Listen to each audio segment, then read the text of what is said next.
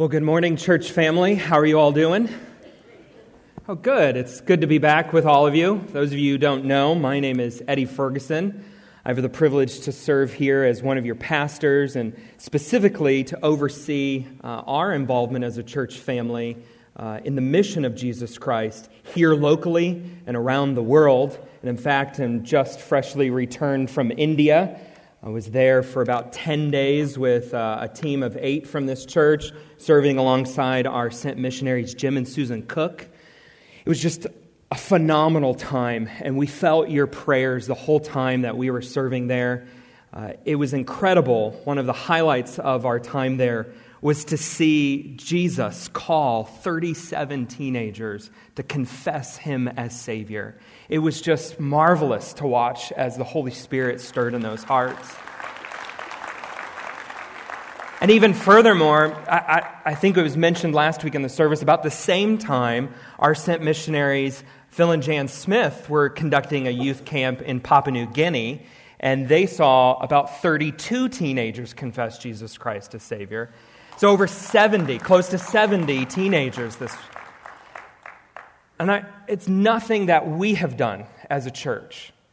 Know that the gospel going out is God's work. And that we have this immense blessing, privilege, to be a part of what God is doing as a church family. And we are deeply reminded of that just from the past few weeks as we've seen God's work throughout the world and His graciousness to allow us to be a part of that.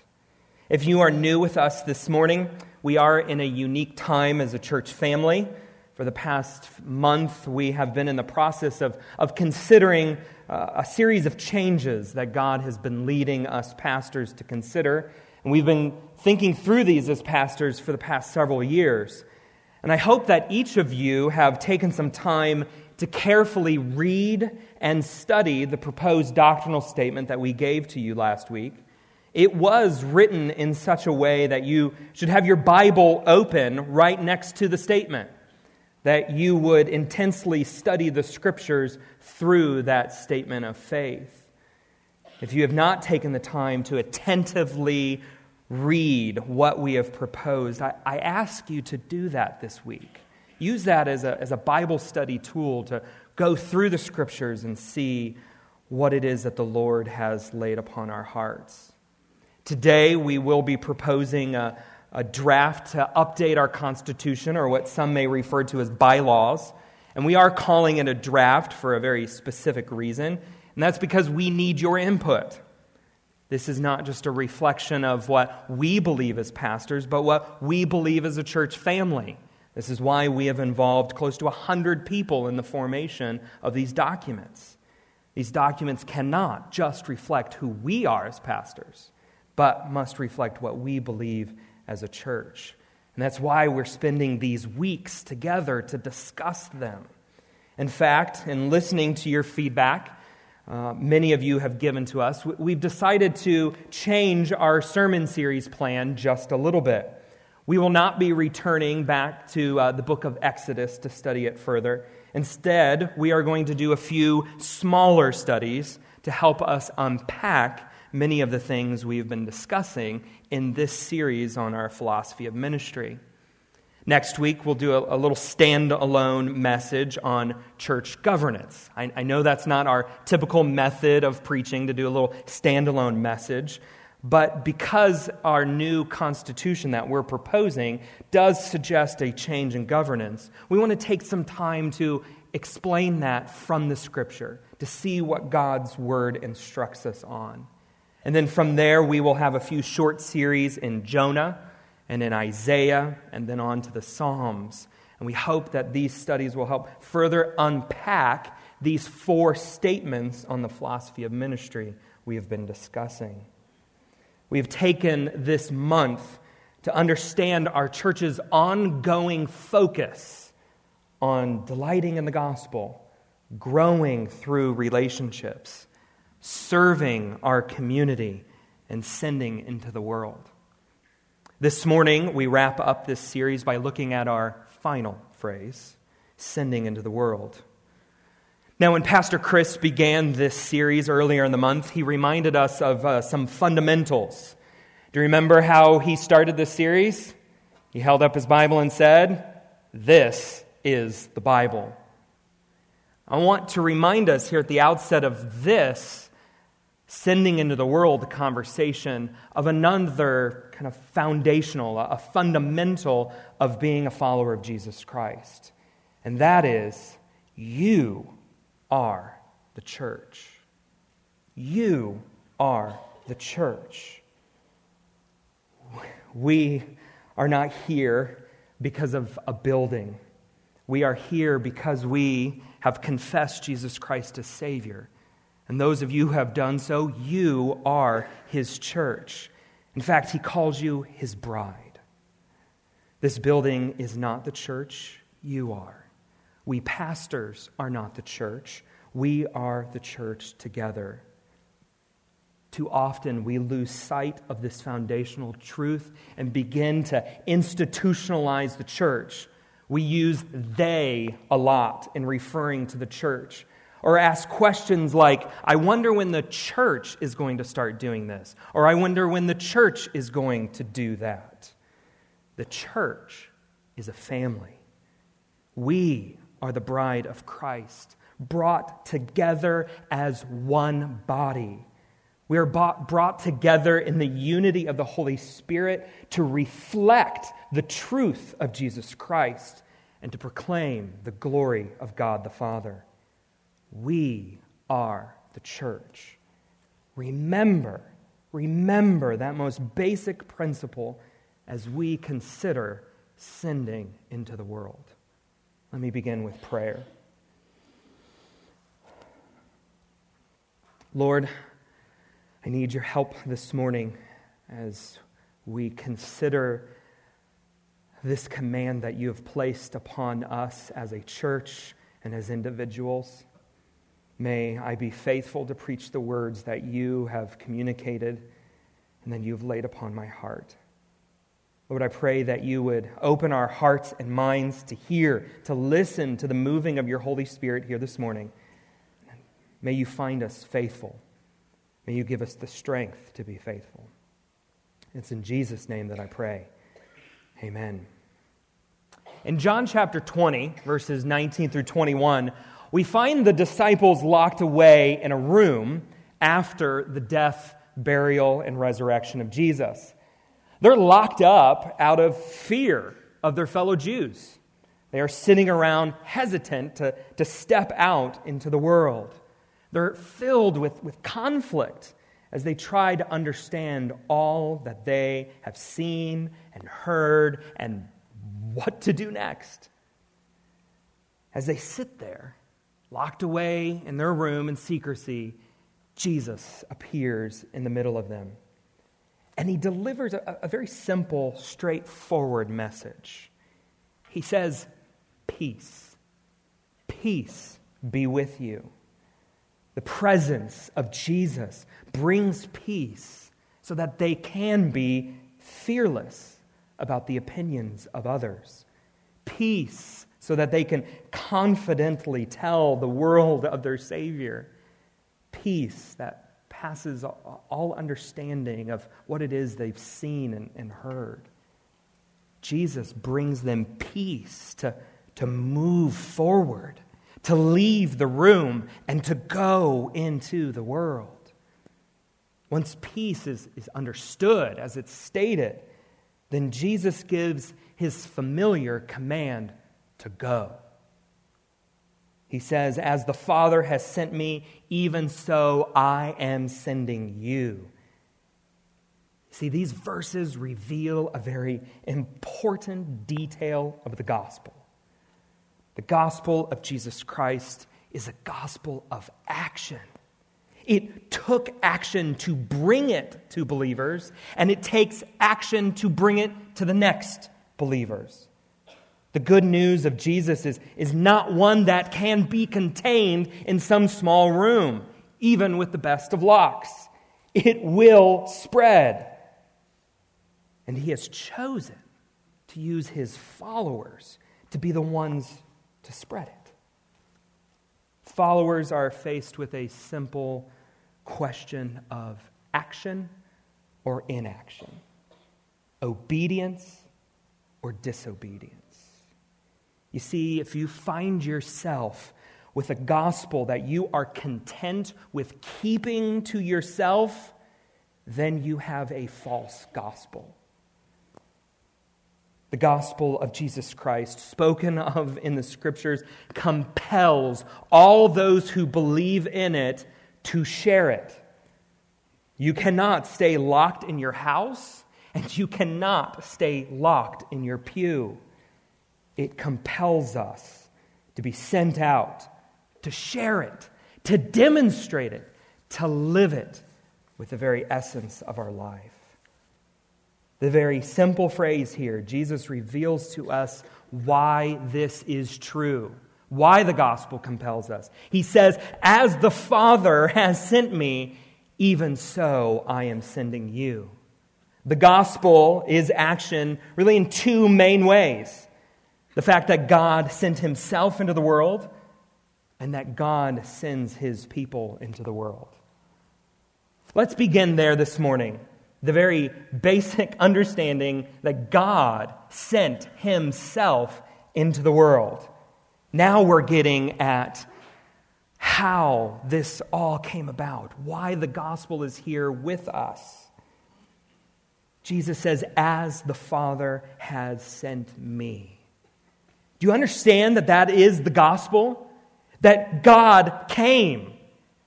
This is a miraculous truth, that God came.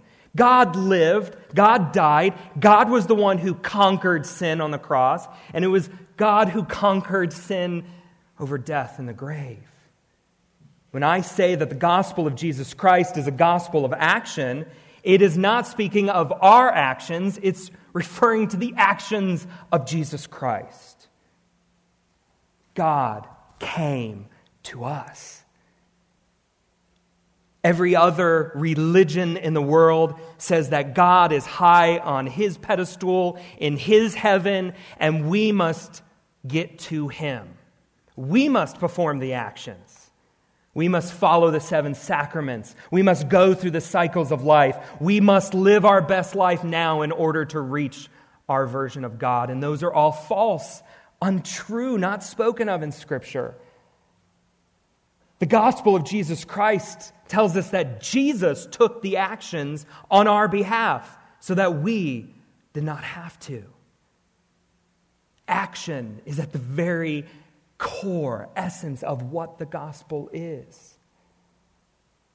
And it's action not taken by us, but taken by God himself. And we hear this throughout all of the Scriptures as it reminds us of what it is that God has done for us. You look at a passage like Mark 10, verse 45. It says, "For even the Son of Man did not come to be served, but to serve, and give his life as a ransom for many." The verse that we're all most familiar with, John 3:16. "God so loved the world that he gave his Son, his one and only Son, that whoever believes in him should not perish, but have eternal life." One of my favorites is 1 Peter 3:18. "Christ died for sins, once for all, the righteous for the unrighteous, to bring you to God."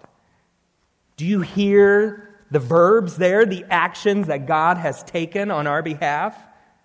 To serve, to give, to love, to bring. God has done these things to bring us to himself. And let's not forget, he doesn't end there. It's one of the things that I love about the gospel, that God just doesn't give us the bare minimum, but he gives us the abundance of his blessing. And he says, okay, I've sent the Son to do these actions for you, but I'm also going to send the Holy Spirit, who's going to indwell those who believe in Jesus and constantly minister, to illuminate the Scriptures, to comfort, to help. God's actions are not in the past, they're in the present, they're in the future. He's constantly working and doing for His glory to bring us to Himself. I pray that some of you will hear that the righteous, Jesus Christ, has died for you, the unrighteous. And He did so for your sins. And I pray that today will be the day that Jesus brings you to God the Father. We have many here today that would love to talk to you about this. As we celebrated at the beginning, that close to 70 have done so just in the past few weeks. God sends Himself to us. So, as Jesus said, He said, as the Father sent me, as God has done this, so we are to do so also. The mission of Jesus Christ, going and sharing the gospel, is what we would call an incarnational mission, right? Jesus came as one of us. We do not ask people to come to us. We do not reach out to people, but rather we do what God has done, or as the Father has sent Jesus. We go. We embrace people where they are, because it is the very thing that God has done for us. He's come to us. He's embraced us where we are and brought us to a saving knowledge of Jesus Christ. And so we arrive at our second understanding of this action of the gospel, right? First, God sent Himself into the world. Second of all, God sends His people into the world. This is why Jesus says, even so, I am sending you. What is He saying to the disciples? He's looking at them and He's going, what are you doing in this room? Get out of here. Go. I am sending you just as the Father has sent me. You have the good news. Now get out of here and go share it with people. This is what God's been about from the very beginning when He interacted with people. Look at Abraham. He encounters Abraham, and what does He say? I want you to go here and go tell them. I want you to establish a people that will be a blessing to all nations. Look at the prophets all throughout the Old Testament. They don't have this nice little house where people just come and that's where they talk from. No, they go out. And we see incredible stories of how God has them traverse some of the most extreme conditions in order to see the gospel go out. Do some crazy, silly things in order to see the gospel go out. But what is He always doing? He's saying, don't just sit there. Don't lock yourself away in a room. Go. Go to this city. Go to this part of town. I want you to go to the center of Jerusalem, and I want you to preach the gospel.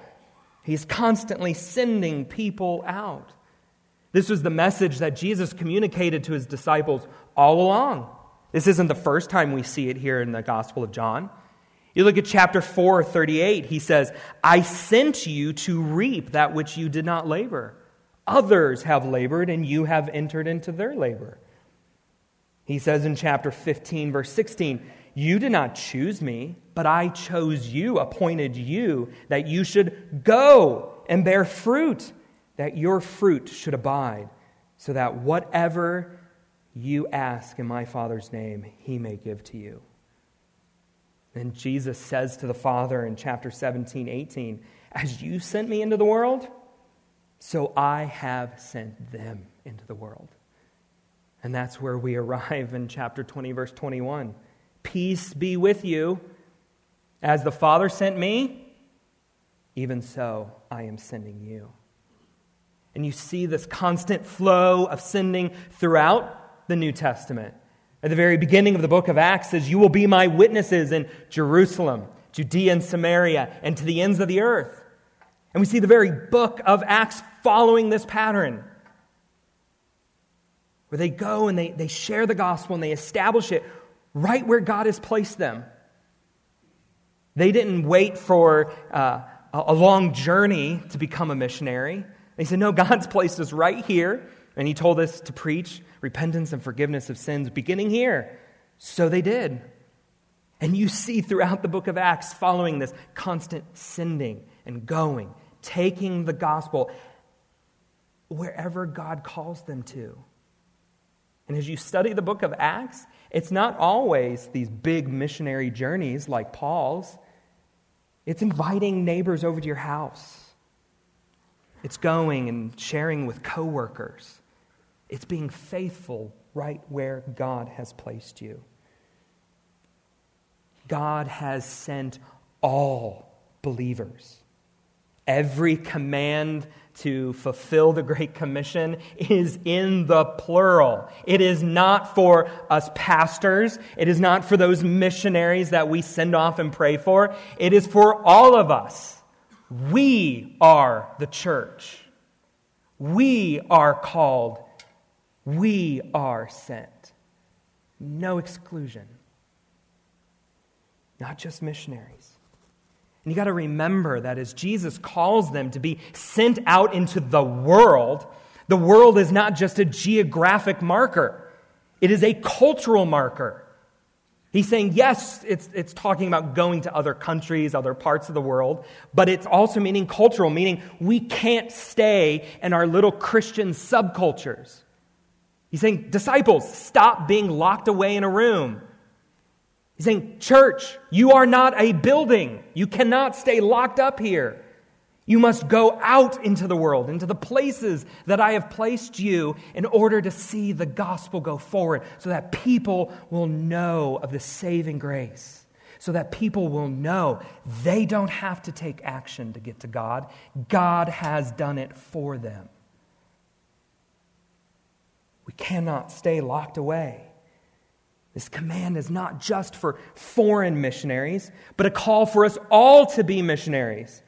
Whether our field is a factory, a classroom, an office, a neighborhood, or a foreign country. We have been sent into the world with the peace of Jesus Christ, meaning we have nothing to fear, nothing to be anxious about. We have the peace of Jesus to share Jesus with others. What Jesus is telling us is get out of this room and go, because I left my throne room and came to you. The gospel compels us. The gospel is a sending gospel. We cannot stay locked up in our church building. And I want us to consider a third thing, and the fact, and to celebrate really that God has blessed us immensely as a church family. God has sent us into the world. We stand on an incredible legacy as a church family of generation upon generation who have been faithful to this very command. For 167 years, people that we really don't even know their names have been faithful to not just believe in the gospel, but to take action on it. To be a faithful witness in Brownsburg, throughout Indiana, and throughout the world. That is why we are here this morning. The work of God through faithful believers over the generations. And what is presented to us this morning is an opportunity to remain faithful. How encouraging is that? Yes, we are so thankful for 167 years, but we believe in a gospel of action, not past action. So we look to the next 167 years. We must be the faithful generation to send out so that another generation, 167 years from now, can stand here in Brownsburg and throughout the world and faithfully proclaim the gospel. The action of sending takes many different approaches. It simply means that we cannot be crippled with fear, and we cannot be crippled with apathy. We must unlock the door and go. I'm reminded just this past couple of weeks of a wonderful testimony of this. One of our faithful believers has gone home to be with the Lord, Helen Snodgrass, who in her final days stayed faithful to be sent into the world. Though she was living in a care assistance home, she shared the gospel faithfully with all of those around her and saw people confess Jesus Christ as her Lord and Savior. What an incredible testimony of saying, I will be sent till the very end and to remain faithful. And so many of you here, I know of your faithfulness and have the joy of praying with you of the specific people that you are sharing the gospel with, that you are building relationships at your work, and that you're taking intentional steps with your neighbors. That you're saying, I will never retire from the Great Commission. I will serve till the very end like Helen. May we continue to be a church faithful to be sent out for the sake of the gospel. We are sent into the world of our workplace, of our school, of our neighborhood. Sometimes we are sending to the other side of the world, but most often we're just sent to the other side of town.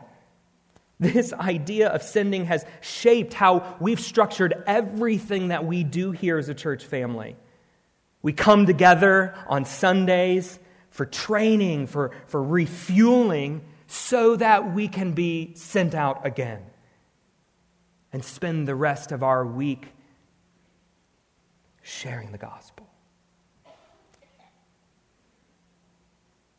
I'm also reminded of another great testimony that I have benefited of so greatly, and that's of Bethesda Christian Schools.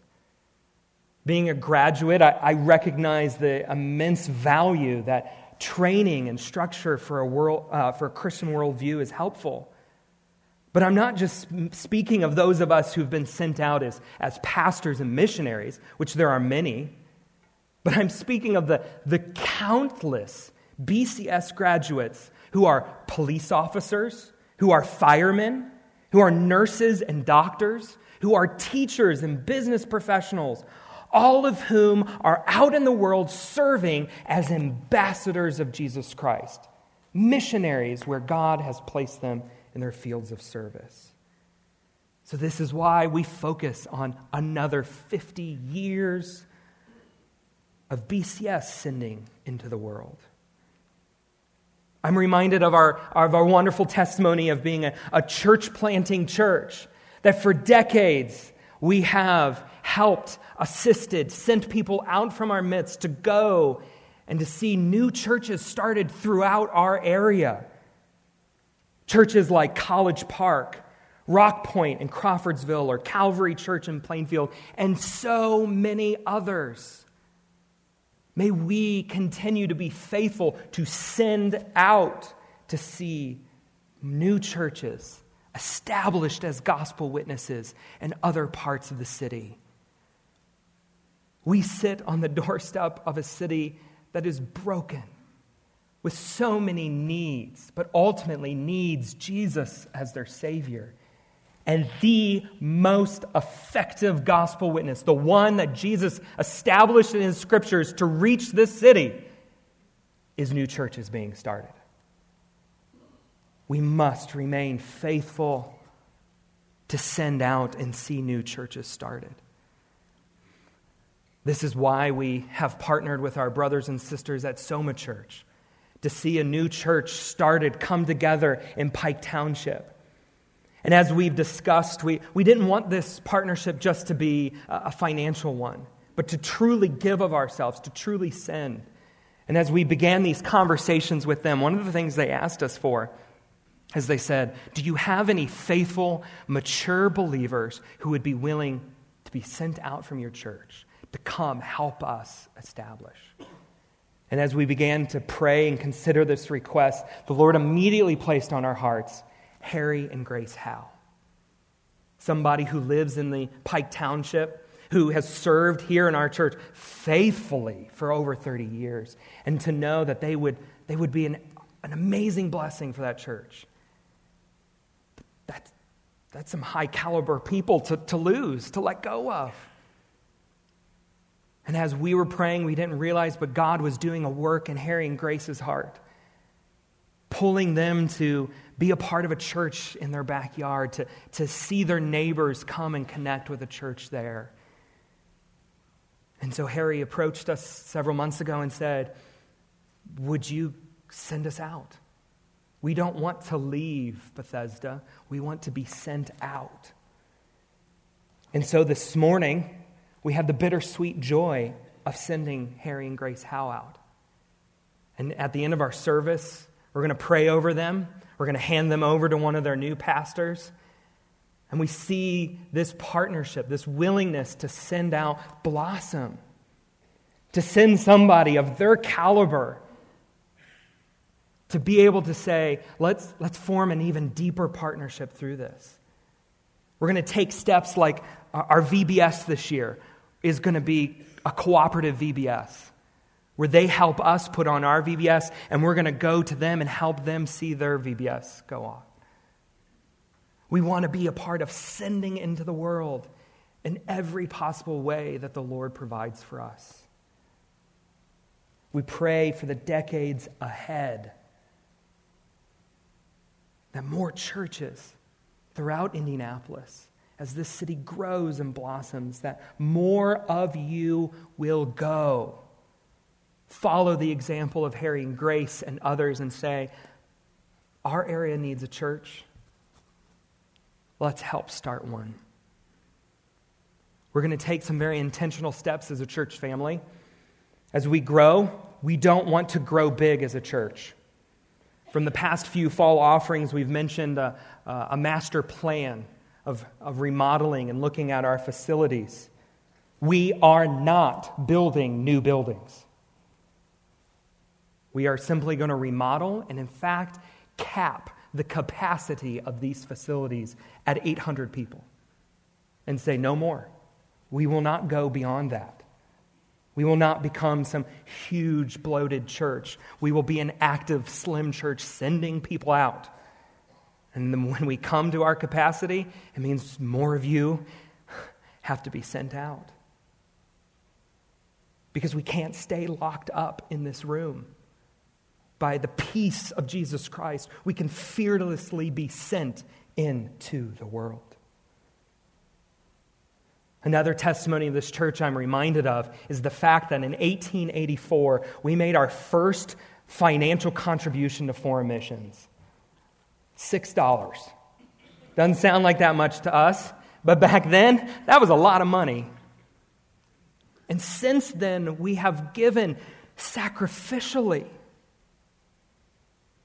And I feel so blessed to be the most frequent one who represents you around the world.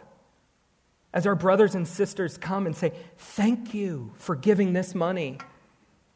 Those kids wouldn't have been able to go to camp and hear the gospel if it wasn't for your sacrificial giving.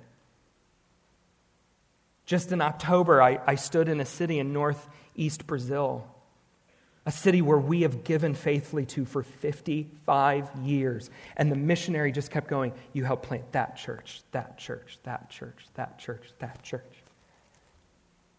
We just prayed for the Whitmans. 40 years of faithful missionary service in Italy. We've been with them all along.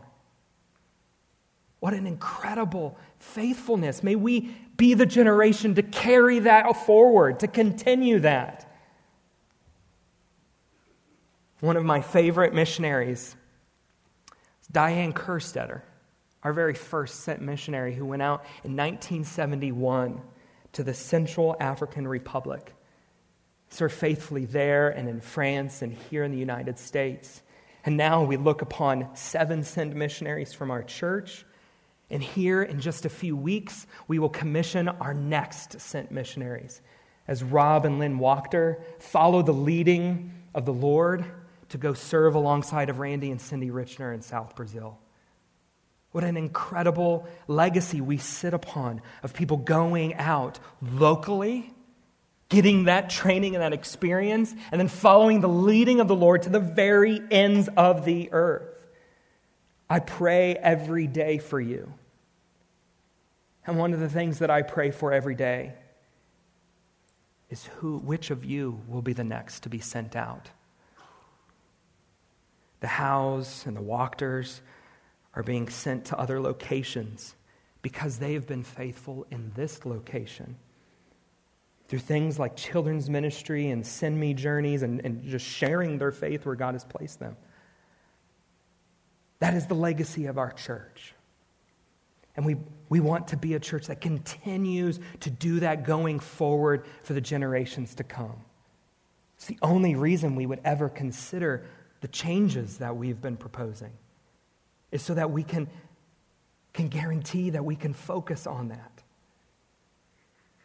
Last Sunday, Pastor Justin shared a really wonderful analogy of an aircraft carrier. Right, this is what an aircraft carrier looks like. It's kind of the center of the naval fleet, sending jet planes out. There's over 6,000 people serving on this ship. And they're doing a whole lot of different tasks that have to do with the fighting the war. Some are being sent out. Some are fighting and serving right there on board the ship. And I don't know if you've ever seen, but they're on deck. There's several different groups of people who are serving in different ways. You normally see them kind of color-coded so that everybody knows their different job. And each person, depending upon their area, is responsible for doing their part in being sent and sending people for the war effort. They have to work together in order to see every jet take off from a very small area. And church, I want to give you 6 things that we all should be working on as we are, as a church, this aircraft carrier, sending people off, sending into the world. First and foremost is prayer. Prayer is how a church sends into the world. We need to constantly be in prayer for those who have gone out. This is why we give you a missionary prayer card. Pray for them every single day. Pray for the Wachters and the Howes as they go out. Pray for your friend and community group who's trying to invite somebody to come and join you. As you hear a prayer request in life group about an unsaved family member, pray for them. Pray. But also pray for where God is sending you. We all have different opportunities. It's just whether we are obedient to see them. Pray. I was reminded of the power of prayer just a few months ago. We had an Ablaze activity at our house where we had after a football game, we had a bonfire at the house, and we're just trying to use it as an opportunity to connect with Brownsburg students where they are and hopefully introduce them to the people of God. So we were praying and hopeful that many would come, and we had about 10 show up. And it was incredible. It was such an encouragement to see us go and connect with students where they are. But I was reminded why that happened. That Sunday, I showed up to church and I ran into Phyllis Jones. And immediately Phyllis goes, "How did the football thing go on Friday night?" I know I wasn't able to be there, but I was at home praying. I prayed all night that God would bring students out. Prayer. That is how a church sends into the world. May we all be faithful, like Phyllis, to pray for where God is sending us. The second thing is training. How a church sends is through training. This is why we provide things like BI and life groups and community groups, why we encourage you to study the Word, because we must be equipped. We must be able to share and to give testimony for the faith that is within us. This is why we have things like the Vine and Ablaze and Ignite for our kids, so that they too will know the truth of the Scriptures, and when they are sent out, ready to go. The third thing we must do as a church is organize. We must be prepared. This is why we come together as a church family. We pool our resources and give to both foreign missionaries and invest in local outreach opportunities like the park, like the storehouse, like Back to Bethlehem. and coming together and organizing as one, the unity of the body, we are able to send into the world. The fourth thing, we got to kick out. We got to kick some of you out.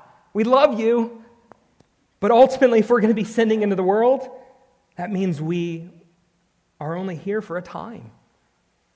And recognizing that God is using this group of people to send others out into the world, to see others come to know Him. We must kick out, and we must be willing to be kicked out. It's so much better to be sent than to just leave a church. I love those words that Harry shared with me. We don't want to just leave. We want to be sent out. And we live in a Christian subculture where people are constantly bouncing from church to church, just leaving, walking out, and nobody knows otherwise. This is why you are the church. We are the church. We are a family. You don't just walk away from family, but that we send out. And we say with our prayer, with our support, we send you on to what the Lord has next for you. And that is where we have our fifth thing, where we support. A church that sends out supports. In Philippians chapter 4, Paul writes back to the church at Philippi and thanks them for the care and concern they have demonstrated over his ministry. Yes, they recognize there's some hardships, but they show deep concern over it. They send things, they send people, they assist him, they give. A church that sends into the world is one that gives. I pray that we will continue to be a church that gives of our finances, of our resources, of our people, to see people sent into the world. May we support by encouraging those who are going out, those who take a deeper risk in crossing greater divides and bigger cultural gaps, that we will encourage them and support them. The sixth and final thing that we do as a church to send out, we fill the gaps. We fill the gaps. As we send people out, that leaves huge gaps within our own body of places of serving, places of discipleship, people who need to be trained up in God's Word. As Harry and Grace and Rob and Lynn head out, they leave some big gaps in this church family. Which of you will fill those gaps? Will you step up and fill those so that we can send more people out? This is how a church sends into the world. By praying, training, organizing together, willing to kick people out and support them as we go, and then step up and fill those gaps. We will be a church sending into the world. You are the church, not this building. And we want to spend more time out in the world because that is what Jesus has called us to. That is what Jesus has done for us. Too often people hide behind this notion of calling. We give that as an excuse that we weren't called to go, but that God has called others and we're just to help them. The simple truth is that that's not true. God has called all of us to go, make disciples, beginning here in our Jerusalem of Brownsburg. To say you can't do that because of calling is an excuse for disobedience. We are all senders and goers. There are times when we spend more in one area than the other, but we are ready for both.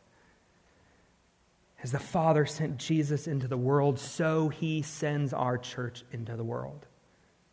And as we turn to communion this morning, if you are a follower of Jesus Christ, remember the action He has taken for you.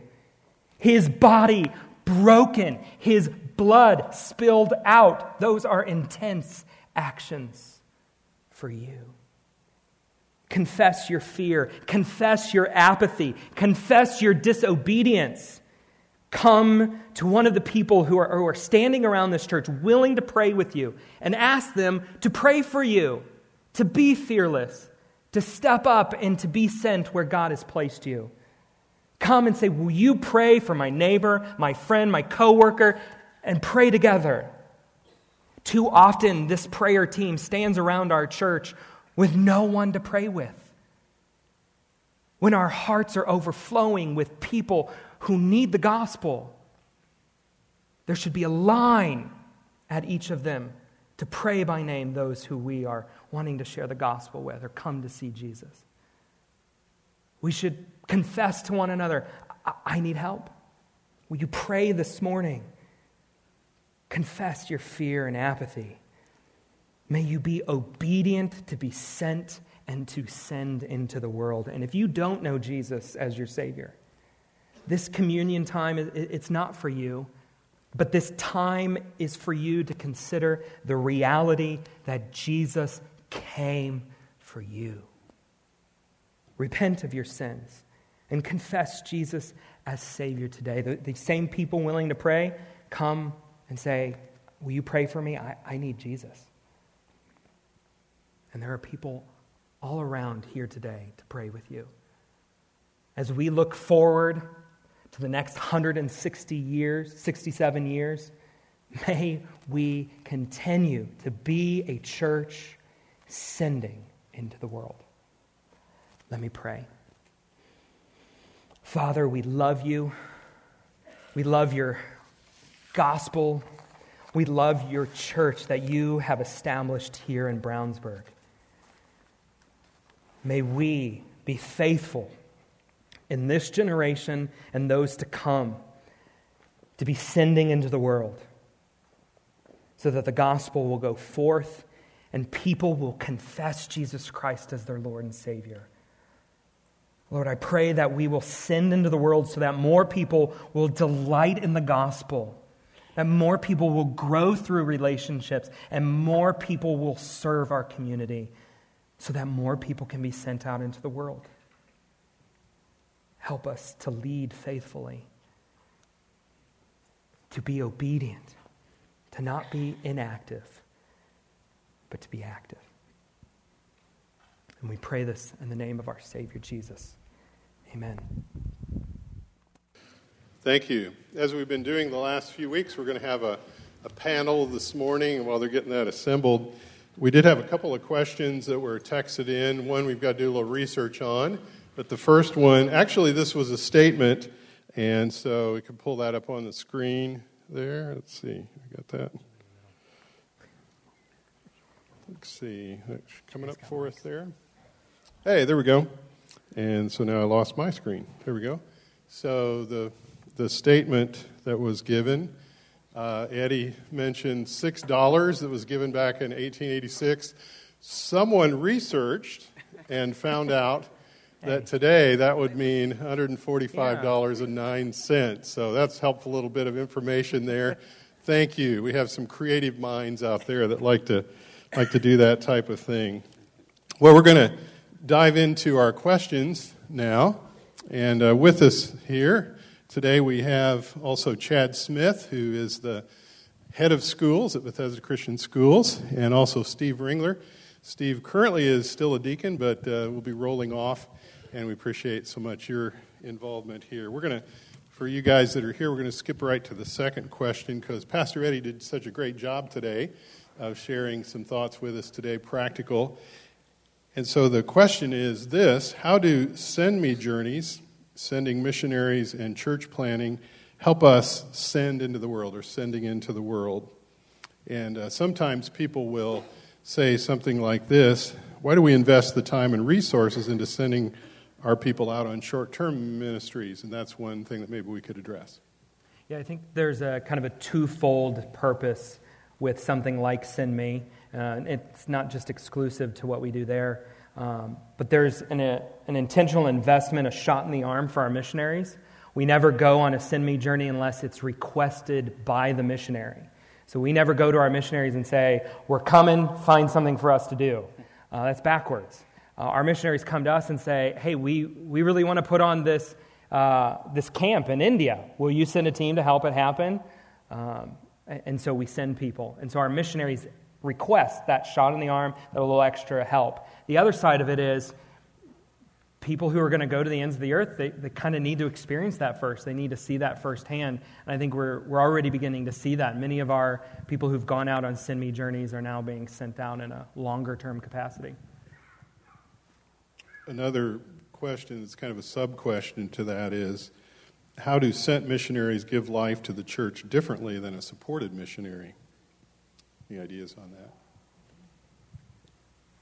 I think we talked about, at least in high school life group this morning, the Acts 13, 14, Paul and Barnabas get sent out. They have a very difficult, God does an amazing work of evangelism, and then immediately following that, it goes very poorly for them. They're stoned and left for dead. And then they come back to the churches, and they encourage them, and they say, hey, there's going to be some times of hardship coming up. And so there's a sense in which missions conference is coming up. There will be missionaries here, and we want to encourage, bless them, absolutely. But there's also a testimony that they're going to bring of, hey, the home church has a tendency to desire that comfort more than we ought to.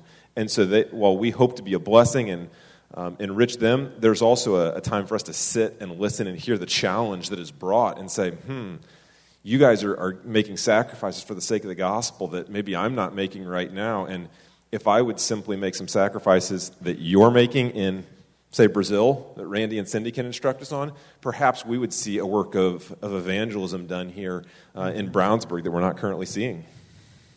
Yeah, and when you've sent out people, those people, you know them.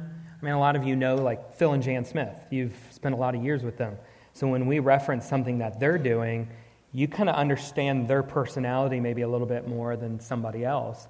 And hopefully the Holy Spirit uses that to say, well, I know Phil and Jan. If they can do it, I can do it too. You kind of see that familiarity kind of pushes you forward more. Well, it's good to see. You see the people who were sent out from here who, either whether it be through early retirement or some just simply quit their jobs. I mean, that's a great risk, right? You're risking your own financial stability in terms of quitting your job, and now you're selling what you have, you're selling your home, and you're moving to a different country. And to know them, live among them, be friends with them, serve with them here, and then see them do that is a huge challenge to yourself to be like, wow, I mean, that's how can I sacrifice like that and to get the gospel forward? Pastor Eddie mentioned about church plants from the past, and it's exciting to think back on that. I remember there was a period of time, 10 churches in 10 years, that was a goal here. And I think one of the key things about that is the multiplication factor in that. When one person goes out, a certain number of things happen, but when someone goes and starts a church and the church takes off and explodes, it's just amazing as you think about College Park Church running 3,000 or more, and a Rock Point, a couple thousand, and all those other works too. And just the multiplying effect that takes place in church planting is really awesome. Pastor Brian, I just want to toss out an idea. I'd be willing to start, but maybe next January we could send me group to Hawaii. About late January, maybe a couple weeks, so I'll be happy to go. Do you know somebody who would lead that for us? Caleb Whitehead, I think. He just busted Caleb texting, I think, right now. He had his head down. He was like, what? How's my name? He was on his Bible. Stay on your toes. Oh, yeah, Bible app. I get it, yeah. Oh, that's good stuff. Well, you think about, church plants, okay? So you think about church plants. Like this is really, it's a great legacy to have had here. But also to think about, people usually wonder, like, why do we need new churches? Do we really need more? Why do we need more? There's plenty of churches around here. Like, why do we need more churches? It's Indiana, for crying out loud. The church on every corner. Like, why do we need another one? And I think it's really important that you get the vision behind it, because this really drives a lot of where we are going as a church. And that is because church planting is, just from a statistical standpoint, I mean, it's biblical. Let's put it that way, okay? Just read it in Book of Acts. Church planting is very biblical. But statistically proven that larger amounts of people are won to Christ through church plants than through the traditional church buildings or places that are currently in existence. They serve one another. I spent my last, before I came here, 7 or 8 years planting churches. I was part of church planting organizations. I was evaluating, helping, equipping, teaching church planters, right? I did all that because I believed in it, that it was reaching people. And, the statistics tell us that, a church plant, 80% of a church plant's growth is conversion growth. 20% of established churches like we are is conversion growth. A lot of it's transfer growth. And that's not always bad that people want to join and come from another church, and we mentioned that today in the sermon. It's not always bad for people to go to a different church because they want to join that mission. They want to get on board with where they're going and what they're doing and be a part of that movement. That is totally fine. But when we plant churches, we are seeing the gospel go forward in those particular neighborhoods and locations. A lot of people who are lost aren't going to go to a church building. Okay, they just aren't. They're not waking up on Sunday morning going, "Hey, I think I should go to church." But if you plant a church in their neighborhood, and then those people, they do what Jesus did, which is we call it incarnational ministry. They embody that culture, that neighborhood, that place, and they live among them, and they're with them, and they are serving their community. All of a sudden, there's a greater opportunity to build bridges for the gospel. But then the established church actually can help equip that church. You serve one another. When I had a church plant in L.A., we started off, we parachuted in there, and it was basically 10 of us, and it was 200 people within the first year and a half. And I would say 80% of them were conversion growth. It was exciting. I mean, I had like a bunch of babies everywhere. I mean, it was, and the people didn't know much of anything about Scripture. And so, but I had an established church like this that helped me, that encouraged me, that equipped me, that sent people out from their church, like we're doing here with Soma, like to go help. And that's how we helped one another. I'd send people over to their church to do a lot of the programs and things, like for kids, that I just couldn't do. I didn't have the capacity to do that. And so we served one another and helped one another and partnered together, which is important. Awesome. Well, here's another question. How do community groups, life groups, BI, and BCS help us send into the world? Well, from Bethesda Christian School, some things that come to mind. We talk about biblical worldview, obviously. That sounds good from an aerial view, but what's that mean in practice? How does that look? How's that applied? And I would say a great majority of you all, 20 years ago, probably didn't think you'd be sitting in Bethesda Church here right now. And God has planted you here for a reason. So how are you using that to share the gospel? So giving students that foundation, that strong foundation of a biblical worldview. So an application, here's a story for you sort of behind the scenes. Had a non-safety issue where I needed to talk to a police partner earlier in the year. Called dispatch at Brownsburg Police Department. No one answered. So I called the county. The county put out an officer on dispatch. Officer shows up. Hey, Mr. Smith, I'm a BCS grad. I start talking to him, and he shares his story on his heart that as he transferred here, Bethesda Christian School not only gave him that biblical worldview, but it saved his life. My age, a lot of friends that already passed away that stayed in the culture that he was in. That's powerful. When I think, too, about sort of what it looks long-term, Soma Church are getting a great visionary in Harry Howe. This past spring, when I knew I was coming here, I sat down with Harry, and Harry said, Chad, it's not only important for that biblical worldview, but it's also important that students stay in the faith. A lot of students will walk away from the faith on to college and such, and he recommended a book, Sticky Faith, if you ever get a chance. And in that book, it talks about webs of supports for kids, and everybody has their webs of support.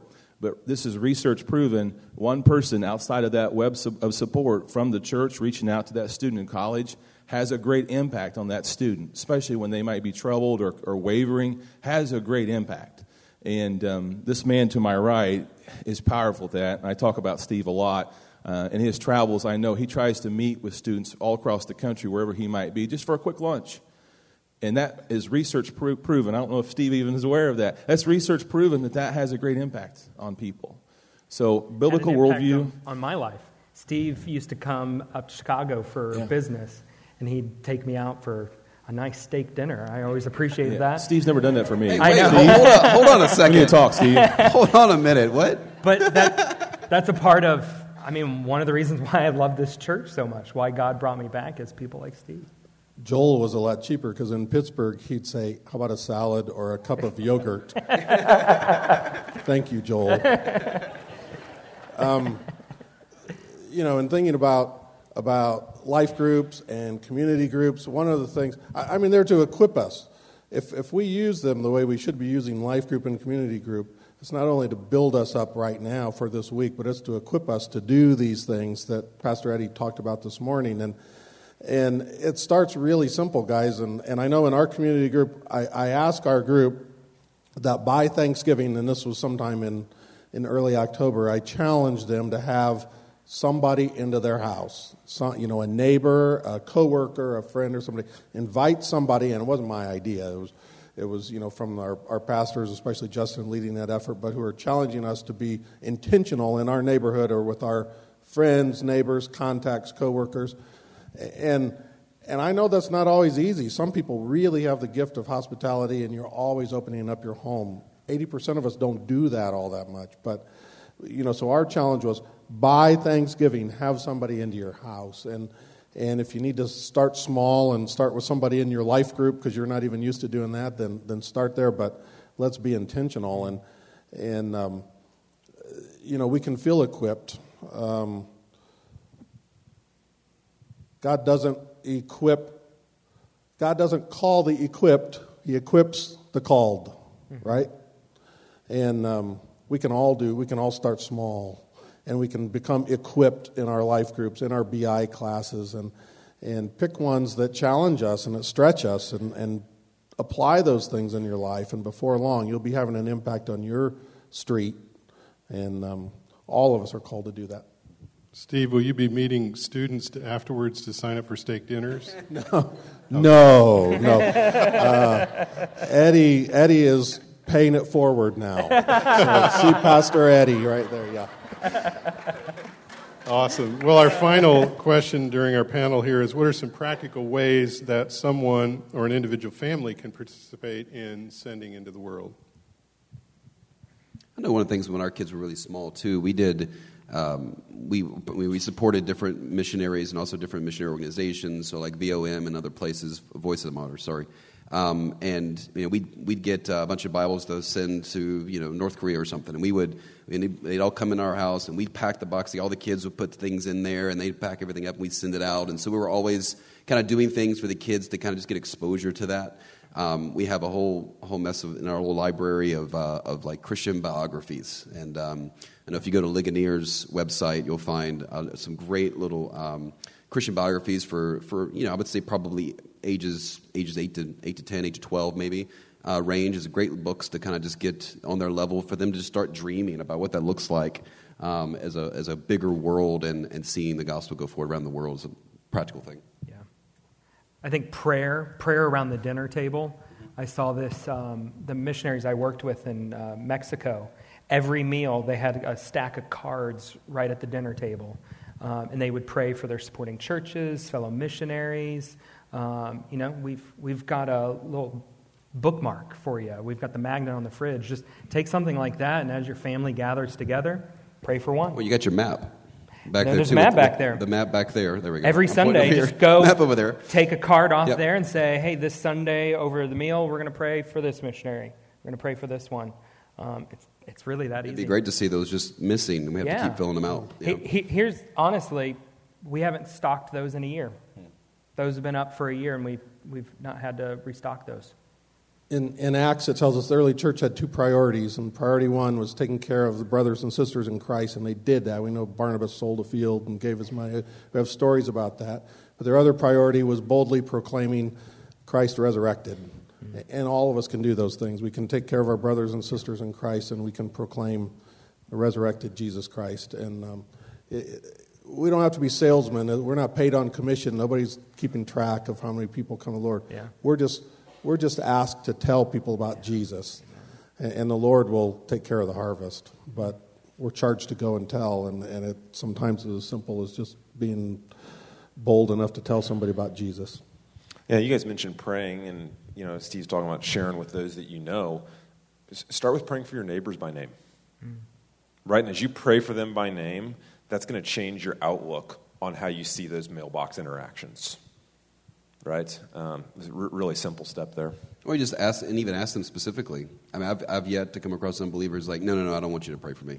they may be a little shocked when you ask them, like, hey, how can I pray for you? And well, usually they'll offer something, because even if they don't believe, it's like a good omen, or maybe it's good luck if this person prays for me.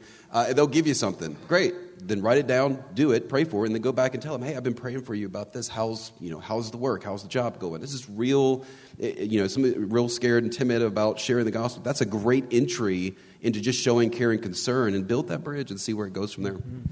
Awesome. And any one of us would be glad to share other ideas, too. There's just tons of things that could be really helpful.